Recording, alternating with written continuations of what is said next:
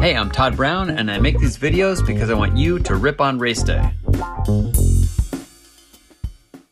Do you have friends in high places like mine? Okay, I had a chance to catch up with my friend Kent tonight, and boy, was it enlightening and confirming, okay?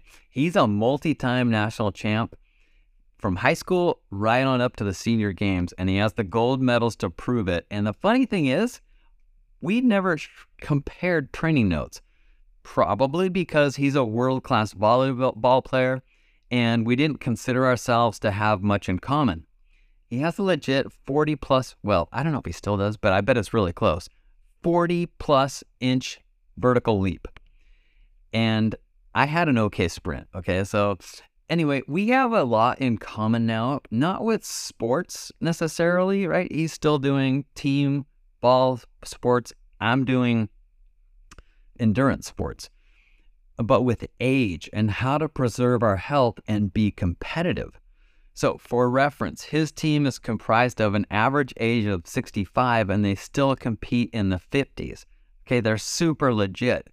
And it turns out Kent and I are doing almost the identical regimen, lifting weights daily, stretching daily, eating whole foods, staying away from bread and sugar, doing the recovery with Hypervolt. He likes the Hyper Ice in addition. And I think he stretches a lot more than I do and warms up more than I do, but he's doing very explosive moves, right? He's doing box jumps. I just jump up and get off easily. He jumps up and then jumps off and then jumps up to get that shock, right? He plays tennis and he runs hard. And so you know, he's, like I say, he's warming up and stretching more than I do, but his sport is different, right?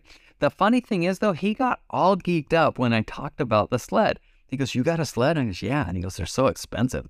I know, but it's worth it for the activation in my ankles. Where do you do it? I said, right in my street, and it confirms to my neighbors how absolutely weird I am.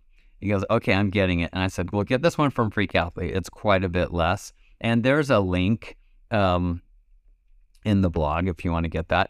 So I guess the moral of the story is this: we need to keep challenging ourselves and keep signing up for the races.